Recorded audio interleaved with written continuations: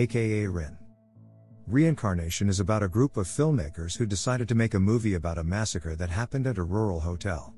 35 years earlier, college professor Noriyasa Mori visited the hotel with his video camera and 2 children. During the course of his day, he stabs his wife and kills 11 people, including his own children, before committing suicide. The crime was so awful that the hotel shut its doors forever.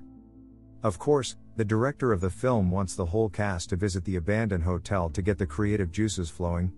Anyone who has seen a movie like this knows where this is going.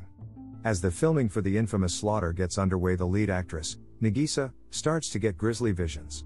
She very soon starts to believe that she is the reincarnation of one of the murder victims in her visions that can manifest themselves while she sleeps, or even as lucid dreams as she's merrily going about her day. Meanwhile, other people connected to the film are having similar experiences of déjà vu, and there are reports of people going missing, including one of the other actresses that auditioned for Nagisa's role.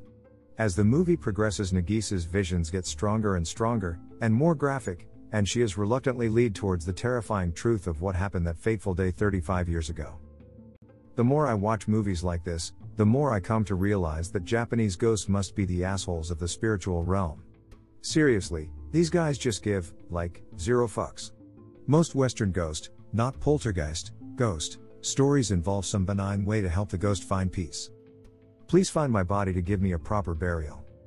Tell so and so I love them / it's not their fault. This is my house, stay the hell out of it, or so help me I'll. Alright, admittedly that last one doesn't typically end up being so benign, but usually if you just get the hell out of the haunted house you're occupying, the Western ghosts will leave your ass alone. But not the Japanese ghosts. Oh no. Those bastards will track your ass down and make your life a living hell if they so much as get an inkling you gave the block their ancestors lived on a funny look. And the ones here are no different. In fact, I'd argue these are even worse, since most of the people they end up abducting are blissfully going about their day with no idea of the horrors that happened to them in their previous life. Hell, one poor girl gets abducted right in the middle of the damn library. That's just cold. Again, these ghosts are supposedly supposed to be the specters of their former lives. I'd almost consider that a spoiler, but the title of the movie sort of gives it away. Which means their past lives don't give a damn that they're pulling their happy, future selves into the spiritual / underworld just for the sake of a climactic ending. Of course, this also begs the question of exactly how one's own reincarnated soul, or any reincarnated soul really, can abduct them. Are they abducting themselves? Shouldn't they be somehow occupied with their current life? Did their soul split in two? How the hell is this working? Are they dead now too, or will they somehow come back after the credits roll? These are questions that remain unanswered. Those hoping for copious amounts of gore are going to be disappointed. Despite a couple bloody scenes, this movie is far from gruesome. Like a lot of Japanese horror movies, Reincarnation's focus leans more towards unsettling atmosphere and creepy imagery, and I'd argue it did a very good job of that. This was a movie made on a smaller budget, so subtly here is king. It's the kind of film you can watch a second or third time and still pick up hints that you didn't notice before. Lighting, in particular, is used to good effect.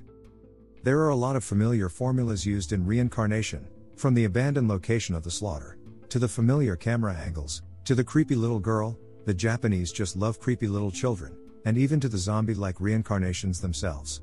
But there are enough twists here to keep things from being too formulaic. Though the horror conventions may be familiar, there are enough plot twists and turns that they do manage to lead to an entertaining climax.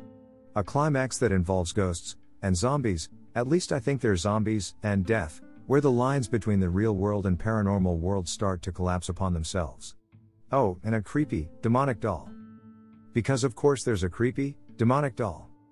Horror veterans will still see much of the plot coming a mile away, but I think even the most seasoned horror buffs will find a surprise or two during the last 15 minutes.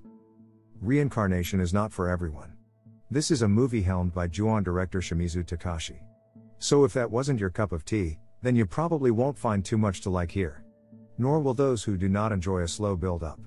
But still, for all its faults, it's still a well-realized film with great atmosphere and the ability to occasionally get under your skin. If you enjoy Japanese horror movies, feel free to give this one a go.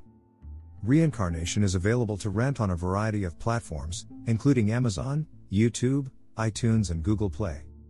It is also available on DVD.